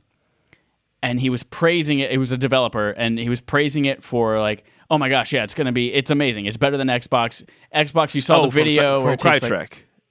From what? Crytek. It's Crytek. Yes, the Crytek guy. So CryEngine was, actually back in the day, whenever Crysis was a thing, it was like pushing the boundaries of what game engines could do. The bee's knees. Yeah. And so he was praising PlayStation. He's like, oh my God, it's amazing. The load times are literally less than a second when you're switching between games that are suspended. Whereas we've all seen with Xbox, like it's fast, but it's still like a good 8 to 10 seconds maybe. So yeah, I think that we're talking about that SSD on the PlayStation being more expensive and more fancy than the Xbox version. I think that's going to 100% be the case. And that'll by far be the most expensive component in that entire box. Oh yeah. Hard drives are usually among the most expensive components to begin with, I'd imagine. Yeah, it would be. So, yeah, curious how that goes. Yeah, that was an interesting article because they also, he removed, all the tweets were deleted. Yeah, everything was deleted. The article was saying, we assume it's because he breached an NDA, so he's deleted all of these kind of things, but... Yeah, that'd make the most sense. Yeah. That'd make the most sense. Also, because they don't want developers talking... because he wasn't just saying it was the PS5's hard drive was way better. He was kind of downing the Xbox Series X, and it doesn't look good for a third-party developer to be saying one of these consoles really sucks. So yeah, they definitely NDA and also just imaging for sure. The price is the most interesting, I think, part of this conversation now. Games and all that kind of stuff. We'll just hear more about that as time goes on, and the specs are out there, but price is kind of the one that's actually going to sway people at this point, I think. For the most part, people know what games, and if they're really into the industry at least, they know what games they're going to be expecting for each console. I think price is kind of what people are waiting for. Yep. But anyway, moving on to the Nintendo Quest log. This story blew my mind. Animal Crossing Happy Hour. Yeah, there's a lot of Animal Crossing stuff, but the first story, what the fuck? Animal Crossing reportedly removed from Chinese retailers following the Hong Kong demonstrations. Thank you, Nicole Carpenter at Polygon. So here's the rundown here. The only official Nintendo games that are able to be sold in China from Nintendo officially are New Super Mario Bros. U Deluxe, Mario Kart 8 Deluxe, and Super Mario Odyssey. That's it. You literally go in the eShop on a Switch in China, and there are only 3 games, and it's those games. But there were some retailers, either online or in person, that had foreign copies of Animal Crossing New Horizons. Players bought it, and they started to continue the free Hong Kong protests within the game by designing T-shirts and signs and wallpapers in the home to place in their Animal Crossing town or island. And China don't like that shit. So suddenly, this isn't confirmed, but suddenly those online retailers that had foreign copies of Animal Crossing were just gone. Not the retailers, the listing for Animal Crossing on that site was gone. Although I wouldn't be surprised if those retailers themselves just disappeared too. They just disappeared, yeah. Yeah, you just get a 404 error or whatever you go to that site now. What do you mean? The site never existed. It was never here. It was never here. So it's not confirmed, but given the history of China and the things that have happened in the past year with like the NBA and Blitzchung and just the Hong Kong protests in general, how authoritarian they are, wouldn't surprise me in the slightest that they got rid of Animal Crossing, which is just preposterous. It's the nicest, kindest. Like, censorship does not exist to keep society pure. Censorship exists in China to protect the Chinese government, and that is it. Very sad stuff. Yep. It's not cool. But it's all right, they're not missing much. Animal Crossing. They are missing a lot. They're missing that really good fishing tournament. They're missing all those fucking eggs. Those Hong Kong protests are probably way more entertaining than any of those other events. So we have some good Animal Crossing rumors. This stuff gets me pumped. Okay. Animal Crossing New Horizon villager hints at Brewster's arrival from Ben Bayless at DualShockers. Listen to this, everyone. I'm listening. Listen to this. So someone was talking to one of their villagers in Animal Crossing, and the villager said, "I'm still wide awake. I guess Brewster was right. 17 cups of coffee is 3 too many." But Brewster's not in the game yet. He's not there. How do you know? Aren't there like 900 villagers in the game?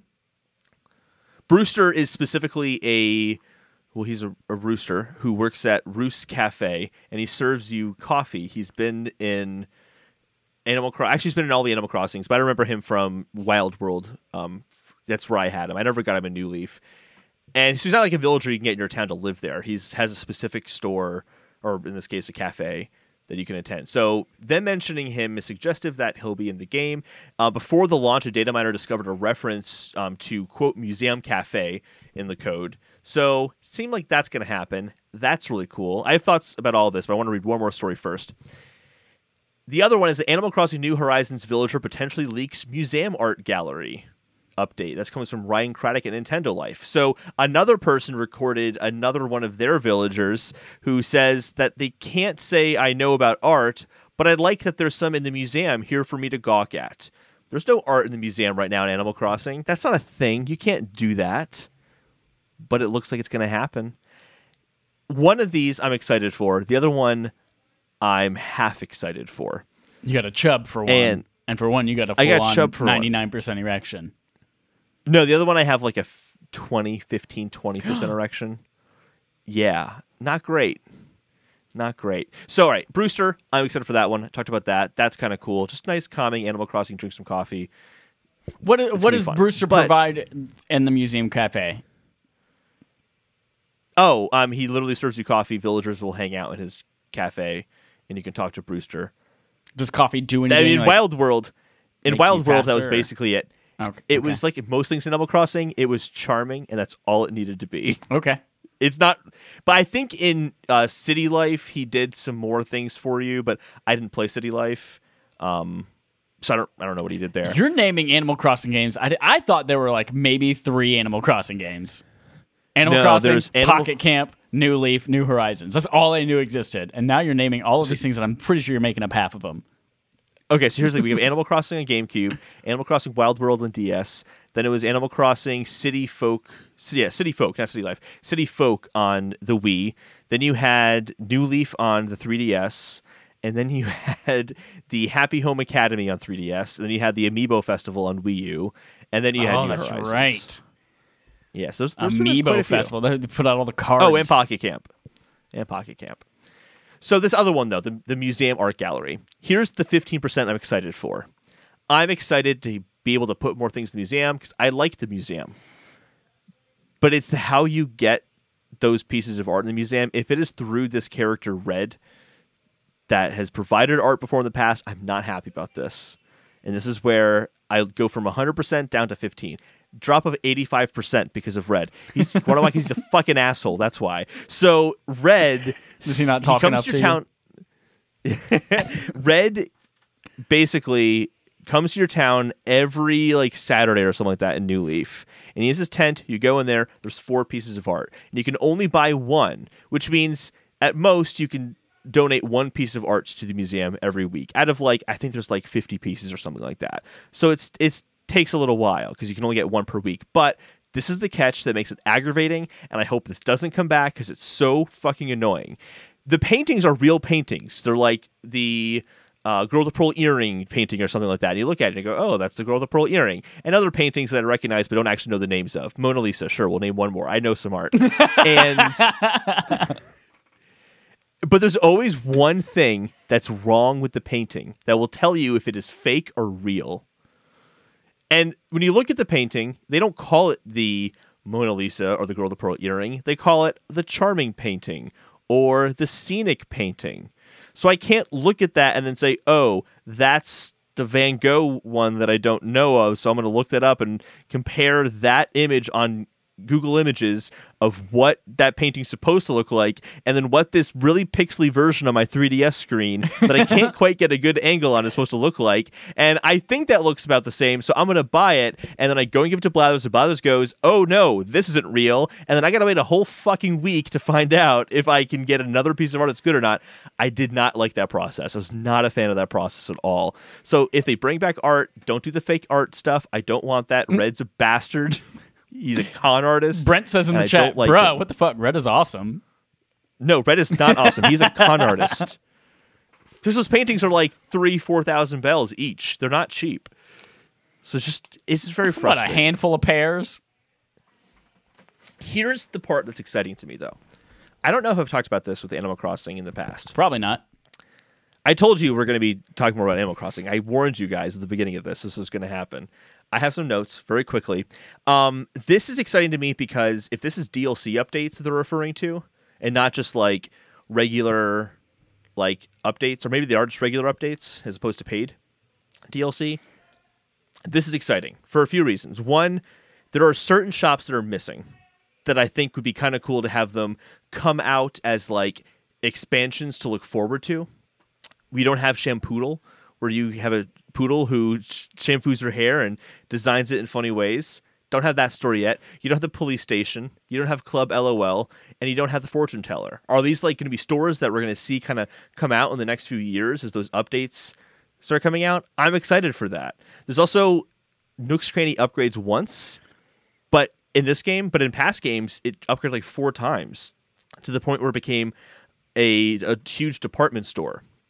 And I'm like, okay, this is going to be cool. I want to see where they go with this. Are we going to get DLC upgrades that are the luxury package for the Deserted Getaway package? There's a luxury package now, and you can get that expansion pass. I'm excited. I want to see this stuff. I just don't want to see Red. Sorry, Brent, I just don't want to. Shampoodle. Fucking Shampoodle. Brent says, Holden, you don't understand the city folk grind with Red. I understand the grind in New Leaf, and I don't like it. I don't appreciate it. Speaking of DLC, Chad, you don't have to listen to more Animal Crossing for the rest of this episode. Are you happy? We've got more Animal Crossing coming up. Just you wait. Oh, but you're bringing it up this time, not me. That's important to mention. Yep. So third-party quest log is all about Cyberpunk. Starting with Cyberpunk 2077 will have at least 2 major DLC expansions. Thank you, Cameron Hawkins at DualShockers. You're welcome. So he shares a voice with EA. there was an investor call with CD Projekt Red, and they mentioned in there that there was going to be at least a comparable amount of DLC to The Witcher 3, and that we would see that announced in the months before Cyberpunk 2077 came out. Wonderful. Chad. Wonderful. This game that's already going to be dauntingly huge to me that I think is going to be too big, and I'm worried about everything being worthwhile. And now they're like, great, we're going to like fucking basically double it. Good. No, I'm excited. I know that Witcher 3 was very well supported. It was what, Blood and Wine was like one of the expansions, and then people liked him a lot. So that's cool. Yeah, this is cool. It's nice to know there's going to be content afterwards. I did this little thought of like, hey, I haven't even played this game yet, so I don't know if I should be excited about this DLC. Like, I guess I don't understand announcing DLC before the game's even out. This is, I believe, 100%, hey, you just bought the game. Don't trade it into GameStop, please, dear God. We have more stuff coming, I promise you. That's what I think this is. But it was like, is Cyberpunk at risk of that, though? I don't think so. Every game's at risk of that. I mean, you just heard that the other night, Dallas bought GTA 5 like 4 times. Or maybe it was Matt. Somebody bought it for like 4 times because they bought it and they traded it back in. They bought it on a different platform and they traded that in and got it again on a different. People just do that. And you and I don't because we buy our shit digitally, but people trade shit all the time. That's true. I can't relate in my life, but that doesn't mean other people don't do things I don't do. That's right. It's true. Like shower, like clip their toenails. I don't do any of those things. You do things. those, but some people don't. No, I don't. I don't do those things. Some people might. Well, then those are not good examples. I don't do those things. Also interesting from that investor call, CD Projekt Red can't, quote, jump the gun ahead of Sony on Cyberpunk 2077 PS5 announcement from Chandler Wood at PlayStation Lifestyle. This was, again, at the same earnings call. They reaffirmed the Xbox One versions of the game will be upgraded to the Series X version once they have created those updates. They just also reemphasized that they're not coming out this year in coordination with the launch of the games or the consoles. But when they were asked about whether or not PlayStation's audience can expect the same, they claimed, quote, they cannot really comment on the policies of first parties before they officially announce anything, so I cannot address the PlayStation part of the question. Basically, can't say if we are, can't say if we aren't. Yep. Got to wait for Sony to reveal that info. Yep. They probably will, though. It has to, right? You figure it has to. I don't think Sony could possibly allow upgrades to be for pay or buy game over again. I just don't think they could do that. We can only speculate for now. Brent says he bought God of War 2018 4 times. I support that. I assume he just owns 4 separate copies, and he bought them new directly from Sony. He created 4 PSN accounts and downloaded them all individually from the PSN. Before we get to our main quest, which is all about telling you which games you should be playing while you're quarantined for life, let me tell you about Affable Idiots, which is the brand under which we fall, Respawn Aim Fire, and our other podcast, our sister podcast, AAWY, and also with you. Today we talked all about how to combat loneliness in COVID-19. So if you're feeling a little down or you want to connect with other people, listen to that episode coming out on Thursday. We need your help making sure that we can secure youtube.com/ the name of our podcast. Go to our thingy, go click subscribe. My little Sharpie here, it's a little magenta Sharpie. You go, boop, subscribe. Gets you all the content that you want on demand. And that's not how subscribing works, but please do it. Just so we can get /Respawn Aim Fire / whatever. That's all we ask. And then we also ask, go leave us a review. And then we also ask, go to patreon.com /Respawn Aim Fire, where you can support us. You can influence what we play for Barf every single month. You can play along with us on game night. We played Rocket League this week, and it was a ton of fun. We found a new mode with a bunch of items and shit. And then there's a new mode coming out this week that we might play if we don't discuss another game before that, where we're freaking every single thing makes the ball go faster and automatically home towards the goal. Looks fun. And finally, you get that really cool, sexy Animal Crossing wallpaper. So and then sexy. Every other wallpaper we've ever released comes out. You can go back and download those as well. So please go support us in one of those 3 ways, either by subscribing, leaving us a review, or head to patreon.com /Respawn Aim Fire. But Holden, what? We have a subscriber interrogative that we've turned into a main quest. This comes from Matt Vieira. You missed an I in his name. It's Vieira. Oh, oops. QUALM. Matt, I'm so sorry. I'm so what sorry. What show is that from? So what is that from? Oh, you didn't have Nickelodeon's Hey Arnold. No, it's a spelling bee episode. Helga throws the spelling bee so Arnold can win it. And her dad is pissed. Helga? Qualm. Helga Pataki. Come on, man. Matt from Rhode Island tweeted at us and says, with all the games getting delayed, I've found lots of time to clear out my backlog. Problem is, I'm almost at the end of the games I had planned for.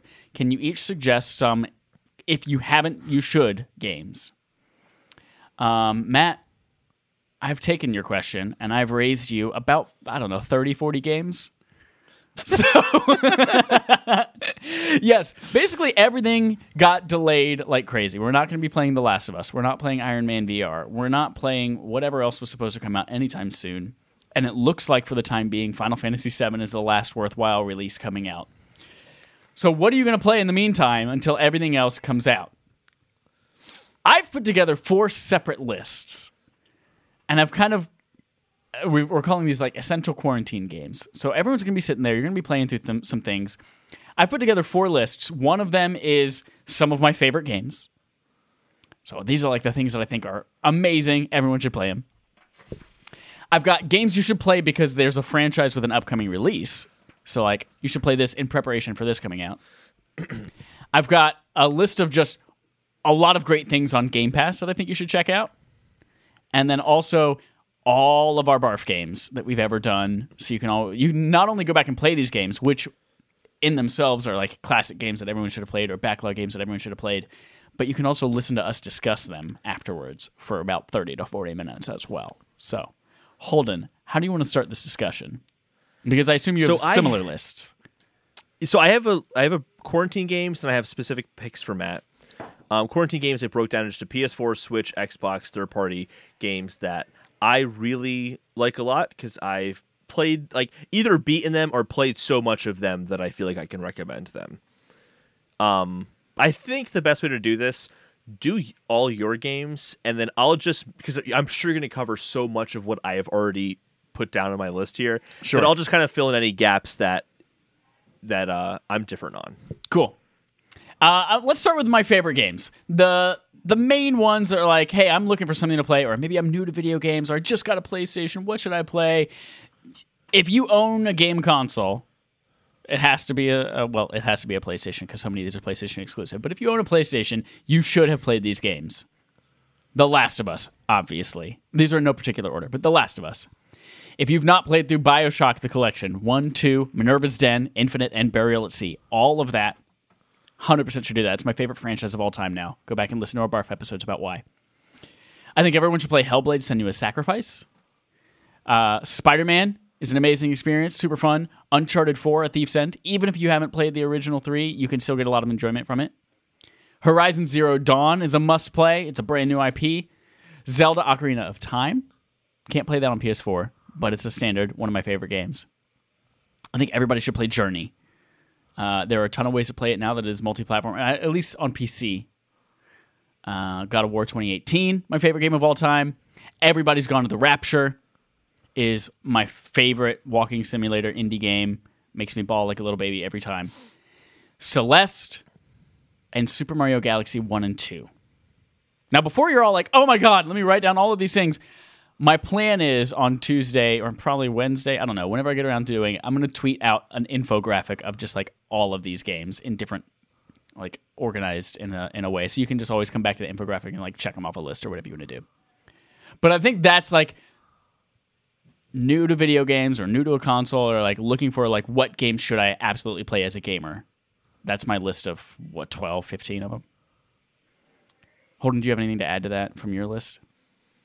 Go through all of yours. Great. Because you're not getting a lot out of my list. Great. So some of these are duplicates on these lists. Franchise with upcoming releases. These are really good things if you're like, oh my God, so-and-so is coming out at the end of the year or next year, and I want to play this in preparation for it. Last of Us for Part 2 coming out. Matt specifically, we have, I think, 6 more Halo games to play from the Master Chief Collection in anticipation for Halo Infinite. That all of them? No, because there's Halo Reach, 1, 2, 3 ODST, that's 5 games, 4 and 5. That's 7 games total. Oh, okay. We've so played beat Reach. One. Okay, gotcha. Horizon Zero Dawn, because inevitably Horizon Zero Dawn 2 is coming out. BioShock Trilogy. This is not for Matt because I know that he just played all 3 of these. BioShock Trilogy because the 4th game was just announced. Bayonetta 1 and 2 because we know 3 is coming at some time, even though it was just teased like 2 years ago and we haven't seen anything since. Undertale. Bless you. That one's getting multiple sneezes. There it is. Called it. Will you refocus your camera real quick? When you held up your one finger, it got out. Undertale. Yes, so we did a barf of that. No, you're very blurry now. Deltarune is like the spiritual successor sequel. Looks beautiful. Oh, there's that sharp, striking face. So yeah, Deltarune's coming out apparently next year, which is like the spiritual successor to Undertale. Metroid Prime Trilogy. Yeah, Metroid Prime Trilogy, which is an iffy one because we know Prime 4 is coming. But it's also like heavily, heavily rumored that Metroid Prime Trilogy for Switch is coming. So if you have an opportunity and you have those games, it's not official yet, but Nintendo has a big sign in front of their building that just says Metroid Prime and they haven't finished it yet. Yep. But like we think it's going to say Trilogy and it's going to come out. That's not true. I just made that up. It's really stupid. Keep going, Chad. And then Hellblade because Senua's Saga 2 is coming out. Senua's Saga Hellblade 2 is coming out. And then I'll save the barf list for last, but if you have Xbox Game Pass, it's a tremendous value, the best value in gaming. You have a ton of stuff to choose from. I've gone through and picked about 20 games that I think are absolutely worthwhile, 100% everyone should play. Starting with A Plague Tale: Innocence. I played that earlier this year, a couple months ago. Very, very good game.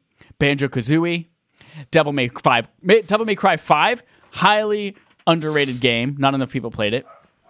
Dishonored 2. This is the only game I think on this list that I have not played, but I've heard really great things about it, and I'm going to play it. Doom 2016. I like Dishonored 1, though. Their hands were too big. I didn't play Dishonored 1 because the hands on the characters were too big. I knew that was your answer. I just wanted to hear you say it again. Yeah. I know it's a ridiculous reason, but I won't do it. That's why I can't watch. No, I totally get it. I totally get it. Doom 2016, Fable, which I've been trying to make a barf game for a little bit. Final Fantasy 15 Royal Edition. If you enjoy Final Fantasy 7 Remake, I think you'll get a lot of enjoyment out of Final Fantasy 15 as well. I haven't played it since they did the Royal Update, and there's a ton of new stuff apparently, but even the base game itself, I had a ton of fun with. Gears 5, again, criminally underrated game. This one, Guacamelee 1 and 2. Holden, whose dick do I gotta suck to get you to play this game? You can make it the game that I have to play this year. You could do that. More to come on that. But yeah, Guacamelee 2 is pristine platformer, really funny, great game. Guacamelee 1 is a little dated because it relies so heavily on meme culture, and so it's very much of the time that it was made. Halo Master Chief Collection, Hellblade, Senua's Sacrifice again, Hollow Knight, which is one of our barf games. It was Holden's Game of the Year 2 years ago. Mass Effect 1, you can't play the rest of them, but Mass Effect 1, Metal Gear Solid 2, 3, and 5. They're like $6 a piece. They're backwards compatible. They're really cheap. Yeah.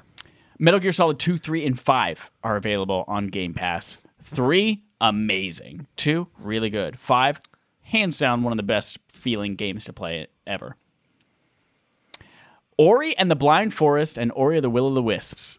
Again, kind of like Guacamelee, these are 2 really, really amazing, great platformers. You should play them. Overcooked 2. Tacoma from the Gone Home creators at Fulbright. This is like a 2-3 hour experience. Actually, it might be 4 or 5 hours, but it's a short experience. It's a really cool sci-fi story about AI. I think everyone should play it too. The Surge 2, everybody, is officially on Xbox Game Pass. If you're a Souls person, if you like Dark Souls, if you like Bloodborne, if you like sci-fi, you should play The Surge 2. If you liked Surge 1, it is everything about that more and better. And then finally, What Remains of Edith Finch from Giant Sparrow. Amazing little indie game. And Wolfenstein 1 and 2.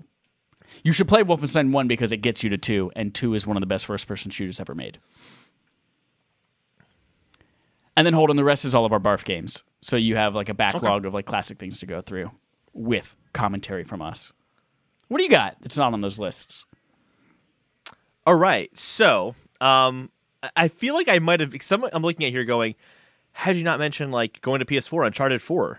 I did. Did you mention Uncharted 4? Yeah, that was in my. That That was in the very first list. That was the 5th game. Okay, I thought so. Bloodborne was there too. Bloodborne was not there, but it's a very, very good game, and you should play it if you haven't. So you have Bloodborne. So I'm going to go through all the games that I think you should play based on console. So PS4, I just mentioned Uncharted 4 and Bloodborne. Also, Wipeout Omega Collection. That's a fun game. I haven't played Omega Collection specifically, but I played 2048, which is in that collection on Vita. That game is fantastic. It's a really good game. It was also a PS Plus game, and it has a VR mode. Yeah, so you most likely have it. Gravity Rush Remastered. This is one of those games where it's like, hey, if you have the time, you have like free time in your hands, it might not have been your first pick, but that game's really cool. And just talk about art direction, first of all. Holy shit, the art direction of that game is unbelievable, but it takes you some really fascinating locations that are bizarre, outlandish, and I guarantee you'll never see anything like some of the locations in that game. It's got a cat. Ratchet and Clank. It's got a cat. Matt loves cats. Ratchet and Clank. I haven't gotten to Matt's games. Matt's games will be the last thing I mention. It's building up to that. Ratchet and Clank on the PS4, fantastic. So those are all the PS4 games I have. Going to Switch, Breath of the Wild. Everyone's got to at least try that game. You got to at least try that game. Super Mario Odyssey. Again, you just got to try. It's Mario. You got to at least try it. So good. Breath of the Wild is also on sale right now. I think it's like $40. Yeah, it's $40. So you should get that. Animal Crossing New Horizons. I may have said some things about it that were very positive, not in this episode, but in the past, I have said some very positive things about it. Mario Kart 8 Deluxe, Splatoon 2, ARMS. ARMS is fantastic, underrated game. We missed out on the free trial period they just had. That was like last week, but that game is good. Link's Awakening, Luigi's Mansion 3, and Captain Toad Treasure Tracker. Basically just a lot of the game, all the games made by Nintendo. Play all of them. They're really good. Every single one of them. For Game Pass, here's the we both went through Game Pass, but here are the ones that I like that stood out to me in Game Pass, although you called out a lot of them. Fallout 4, which is also available on PS4 if you have it there. That's a fantastic game. Chad's favorite trilogy games. I'm surprised you didn't mention any of these, Chad. Metro 2033 redo. I saw Metro those and I threw up, redo. and then I passed out, and then I woke up and continued my list. And Metro Exodus are all available on Game Pass. They're also available on PS4, but Game Pass. Minute is a really good indie game you could probably beat in an hour, but it's fantastic. The game basically, like, think Majora's Mask, you have 3 in-game days to do a task before time. You have to reset time to go back to the beginning again. In Minute, you have 60 seconds to do something to progress you in the game. Otherwise, you die and have to restart that segment all over again. So it has this like really great hecticness to the game while feeling like a Zelda game at the same time. That's a really good game. That's a really fantastic game. And if it's on Game Pass, you have to pay for it. Absolutely, everyone should play that game. Speaking of everyone must try this game, Outer Wilds is on Game Pass. That game is genius. It's a masterpiece. It's not a game I expect everyone to get into. It's just one of those games that's just, it's a little niche. But for me, it's the perfect niche. It's what I love about games. I can't tell you anything about it. You just have to try it and see if it's for you or not. But it's Game Pass, so it's basically free. Super Hot is on Game Pass. Hot. The game is so good.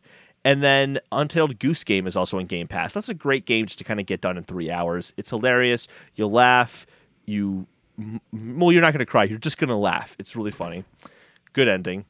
Moving on to the third-party list. This one's pretty short because as I was doing Xbox Game Pass, I kept moving things from the third-party list up to the Game Pass because I was actually surprised by how many games are third-party that are on Game Pass.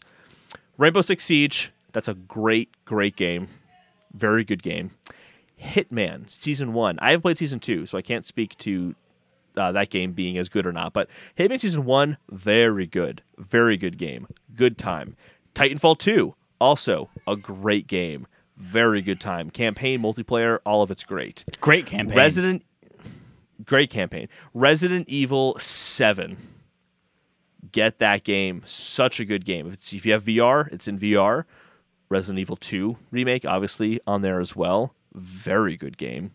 Dark Souls 3. If you haven't played Dark Souls before, I actually think that's probably a good way to start. Dark Souls 3 plays, and I have not beaten a Dark Souls Remastered, mostly because Dark Souls 3 just mechanically feels so good compared to Dark Souls Remastered. That's actually kind of hard to get into Dark Souls for me. But 3 is fantastic. Then we have kind of a twofer here. Lumines Remastered. If you like puzzle games and you like awesome dance music, then yeah, you need to play Lumines Remastered. But here's the catch. This is why it's a twofer. If you have a Vita, don't get Remastered. Get Electronic Symphony. It's only on Vita. I think it's a better song selection, and it uses the back touchpad so you tap to the beat to get bonuses during your play session. It's good shit.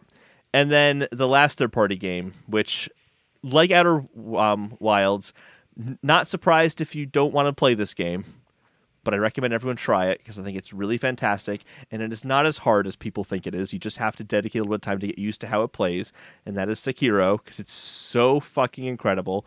I promise you it is worth it. Power through, learn the game, and you'll realize just how magical that game really is. Oh man, it's so fucking good.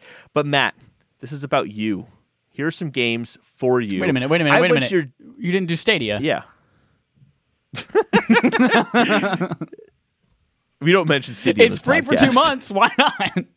Just play Destiny 2. Let's play Destiny 2, Matt. Let's go play Destiny 2. Picks for Matt. I went through the GG app and went to your want to play section and your shelved section. So maybe you want to go back to some games that you tried earlier. You haven't abandoned them yet. They're shelved. So the first one I actually haven't played. Everything else I've mentioned I have played before. This game, Control, I have not played. Oh, yeah, Control. Why was that not on my list? Yeah, I feel so bad that I haven't played it. It's on your want to play. You should play Control. I'll play Control if you play Control, because I need an excuse to play that game. I gotta beat Final Fantasy VII first, though. I'm just telling you, Matt. I gotta beat it first. Then I will join you in Control. There's a caveat. Don't play any of these till you play Final Fantasy VII. Like, beat that game. Yeah. All of you. Yeah. Hellblade. What are you waiting for? Play Hellblade. You haven't played Hellblade yet, Matt? Come on. Still got to do Final Fantasy VII first. But after that, what are you waiting for? Hellblade. So good. Here's some shelved games that I think you should reopen and play. The first two are both Zelda. Link's Awakening and Link Between Worlds. Very good games. You should really go back and open those up again. If I were to pick one of the two, I think Link Between Worlds is the better game. But that's just me. I like that game a lot. I actually returned to it a few weeks ago. And couldn't stop playing it. I kept going, but I can go to this dungeon next. Oh, and if I do this, I can go to that dungeon next. And I just kind of got caught in the loop of that game. So good. Super Mario Odyssey. What happened, Matt? Why did you shelve Super Mario Odyssey? What happened? Why? You gotta go do that. You gotta I'm sure it was a Peach. I'm sure it was a he didn't collect all the moons yet, and that's why it's shelved. I'm saying, if you haven't stopped Bowser from marrying Peach, I'm worried they might be married at this point. Spoilers. And I just feel like you should prevent that from happening if possible. How about their divorce? Whatever it takes, because we can't let that happen. And the last one is you and me both, Red Dead Redemption 2. I got to get back into that game, too. It's a game I love, and I just don't play it for some reason. I don't know why. I don't know what it is. I think maybe it's just to annoy Dallas, maybe. I have no idea. That's not true, Dallas. That's not true. But I do want to play that game. And you should too. You should too, Matt. Dope. That's the list. That's everything. And then finally, we have the list of all of our BARF games, which is the backlog accomplishment with Respawn and Friends games that we've been doing for the last year and a half, 2 years, something like that, maybe more. I don't remember. Our first 2.5 years now. Our first one was on episode 38. Yep. It was BioShock, wasn't it? Or Metroid. 156. It was Super Metroid. Then BioShock. So here's that list of games. Not in order, because I haven't put them in order yet, but these are all... The idea of a backlog accomplishment with Respawn and Friends game is that it's something classic from video game history that we haven't played for some reason, that we're just now jumping into, or something like personal from our backlogs that we really wanted, or we wanted the other person to experience, or something like that. Super Metroid. Do it. BioShock, the whole trilogy. Earthbound. Metro 2033. Super Mario RPG. That's just my jam. Deus Ex Mankind Divided. Resident Evil, the original. Heavy Rain. Donkey Kong Country 2. Diddy's Kong Quest. Jason. Press X to Jason. I just let the video recommended on YouTube, and I just died. I'm like, let me watch this. This is hilarious. It was incredible. Castlevania Symphony of the Night. And make sure that you get the secret ending that unlocks the second half of the game, basically. Zelda Ocarina of Time, Hollow Knight, God of War 2018, Metal Gear Solid 1, Banjo-Kazooie, Far Cry 4, The Surge. I forgot we played Far Cry 4. Far Cry 4, we both agreed. We don't have to beat this, right? Yep. Borderlands 2, Donut County, Kingdom Hearts 1, Undertale, Doom 2016, Titanfall 2, The Last Guardian, Nier Automata, and Legend of Zelda: Link to the Past. Again, those are all mostly classics that I think everyone in video games should have some kind of experience with. And we have audio from us, and we've played them. I've played them mostly to their fullest. Holden's played about half of them to their fullest. And what's cool is that I've actually gone and taken all the ones that we've actually started doing separate Barf episodes. I've actually made a playlist on YouTube of those 13 right now. So if you're curious and you're just like, I want to go, you can just go to our YouTube channel, click on playlists, and there's a Barf playlist. And I'm going to figure out a way to cut out the segments from the other episodes and make them a part of it too. So, whew. I hope that was what you wanted. Fun games. Careful what you wish for, Matt, because we provided. We gave him, if anything, way too many games. It's like when you're on Netflix and you're just like, I can't decide what I want to watch because there's just too much there. But here's the thing. Same problem you had before. I'm assuming most people who are listening to this podcast have played about maybe half of those games. They've played half of those games. There are a lot of these games that I would have never played had it not been for Barf. Barf is one of my favorite things because it's making me play games that I know I've always wanted to play, but I haven't. I do want to add a caveat to us having the Barf list in conjunction with games you should play for quarantine. Don't play Deus Ex Mankind Divided. Don't play that one. don't do that one. Don't do that one. That one was not. Yeah. No, stay away. Everything else, great. Everything else is great. If you have anything that we missed, tweet us at RespawnAimFire. Finally, we're going to Game On Game Show. The Game On Our Game Show where we play a game on our show called Game On Our Game Show. Game.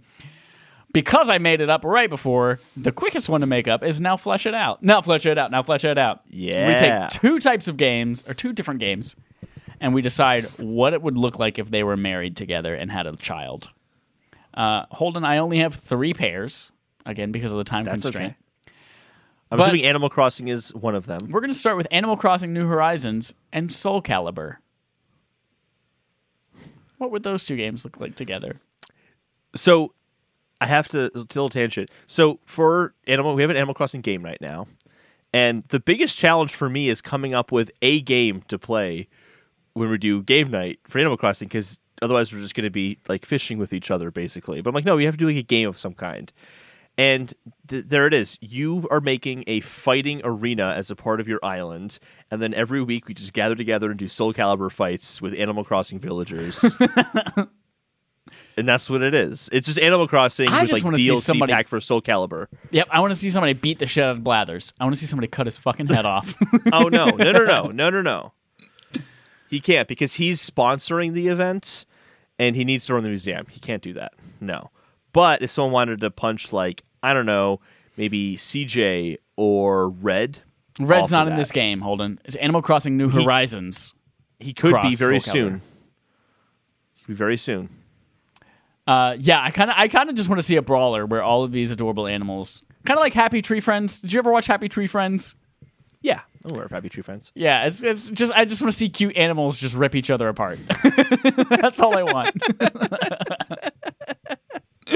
Oh God, the not idiotic, but like annoying animals that were on my island, like, are you ready to squat or are you ready to work out? I'm ready to work out. I was like, dude, shut up. Is this literally the only thing you talk about? I'm ready to see you hang. Do they hang people in Soul Calibur? I don't know. I forgot to mention during playtime about Animal Crossing, and this needs to be said. I'm sorry, Matt. I'm sorry, Chad. But Matt and I found out that one of my villagers, was it Matt or is it Dallas? I can't remember. I think it was Matt. Just what is it? It doesn't matter who it was. Just what is it? Kurt. There's this guy, Kurt, in my town, and we're pretty sure that he's making meth in his home. It looks dumpy when you walk in there. There's all sorts of like pots and pans that are being lit, and then there's a giant trash bin that has some sort of steam coming out of it. His place is messy and gross, and I think he's making meth in my town, and I don't know what to do about it. That's all. First of all, how dare you make assumptions based on the cleanliness of someone's room that it's a meth house? Have you seen Breaking Bad? It can was be the very equipment. It was the equipment that was in there as well. There were gas burners. Maybe he's a chemist. Come on, Holden. know. Don't you make assumptions. All right, next up, we've got Halo crossed with Frogger. What does Halo and Frogger look like? I'll tell you what it looks like. It looks like the worst first-person shooter ever made because whenever you jump it, your Frogger as Master Chief basically just jumping around trying to shoot the Covenant, and it's really hard when you're jumping up and down like that. So it's a failed game, actually. There's a game where every time you move forward, it is like a hop. It is like a leap, and it's obnoxious. I don't remember what it is, but it's something I've played relatively recently. But was it but yeah, XCOM? You're just jumping. No, I don't play XCOM. I'm not in that strategy shit. I know it's not XCOM. But yeah, it's Halo, and you're constantly leaping, which is basically multiplayer Halo, from what I remember long ass time ago. But you're jumping high up, though. He's a Frogger. So He's far that your bullets really don't jump. even do damage because you're so far away. Exactly. You have the challenge is timing your shot. So like you jump up in the air, you position yourself. Then when you're at the right height, then you start shooting because then you'll spray them as you go down. That's how it works. It's very challenging. Yeah, but it's very rewarding. It doesn't need an easy mode. That's for pussies. I would. You know what? That'd be fun to see that unlocked as like a skull in Halo. Have them like a Frogger jump. Yep. And then finally, we have Resident Evil 2 remake and Final Fantasy 7 remake. If we were to remake both of these games as one, what would that look like? I mean, an easy one is you just keep Resident Evil 2 remake exactly as is. No differences at all, except for one small thing. When a zombie comes to attack you, you don't stab him with a little knife. You just randomly pull out the Buster Sword and stab zombies with that. And that's the only difference. It still hurts them just as the same. They're like knocked back a little bit by the Buster Sword, even though it basically impaled their entire head. But doesn't matter. It's just the little giant Buster Sword hits them. It's supposed little knives. Oh my gosh, you know what though? Like this just got an idea jogging my I would love to play a Resident Evil RPG. How freaking cool would that be? Like even just like a turn-based JRPG where it's Resident Evil. You come across zombies and you gotta manage, like you have a certain number of bullets you can shoot or a certain number of like hits with a baseball bat, and then you also be like, there are 5 zombies in this fight. I gotta run from this fight and then somehow not get it randomly generated. Like that could be really cool. So maybe how it would work is you're still going through the halls trying to avoid, because random encounters would be a mess. Yeah. In that kind of style game. But you can see the zombies walking around, and if they lunge at you and attack you and grab you, it initiates the battle. I like that idea. I mean, you can still see them on the map, like a Chrono Trigger style. Yeah. Have you ever played Chrono Trigger? No, I haven't. That should be a barf game. How would Mr. X play into this? Could that be a random encounter? Like every once in a while? Like, oh, gotcha. So yeah, like pops up.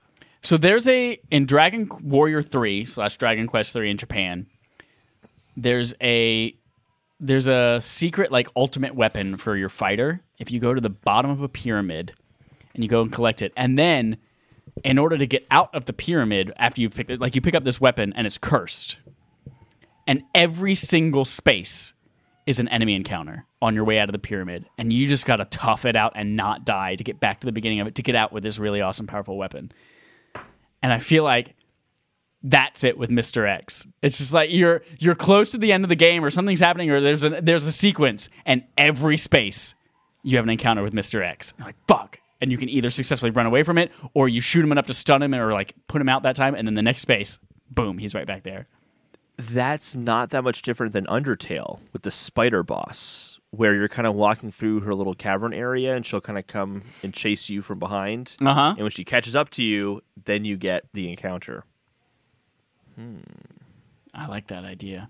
I like it a lot. I mean, I'm actually surprised there hasn't been a survival horror RPG before, because resource management is really important in RPGs. And I kind of feel like that's something that is missing in some RPGs, where you just have too much of everything, so you don't really ever have to worry about your inventory management.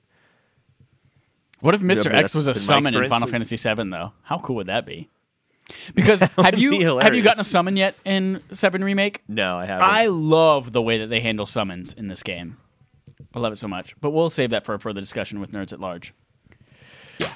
That's it for your Game on Game show, and that is it for our episode this week. Ooh, we are pushing some long episodes recently. We are. But thank you for listening, everyone. Please, again, go subscribe on our YouTube channels. Share them with your friends and tell them to subscribe. Make extra accounts and subscribe then. And go review us on our podcast services and patreon.com/RespawnAimFire if you want to play along with us every single week on Thursdays. That's it for episode 156. Thank you, everybody. Stay tuned. Twitch.tv/HalfAbleIdiots. And until next time, here's our usual sign-off. Achoo! Achoo! Achoo! Get it? That's you. That's my impression of you.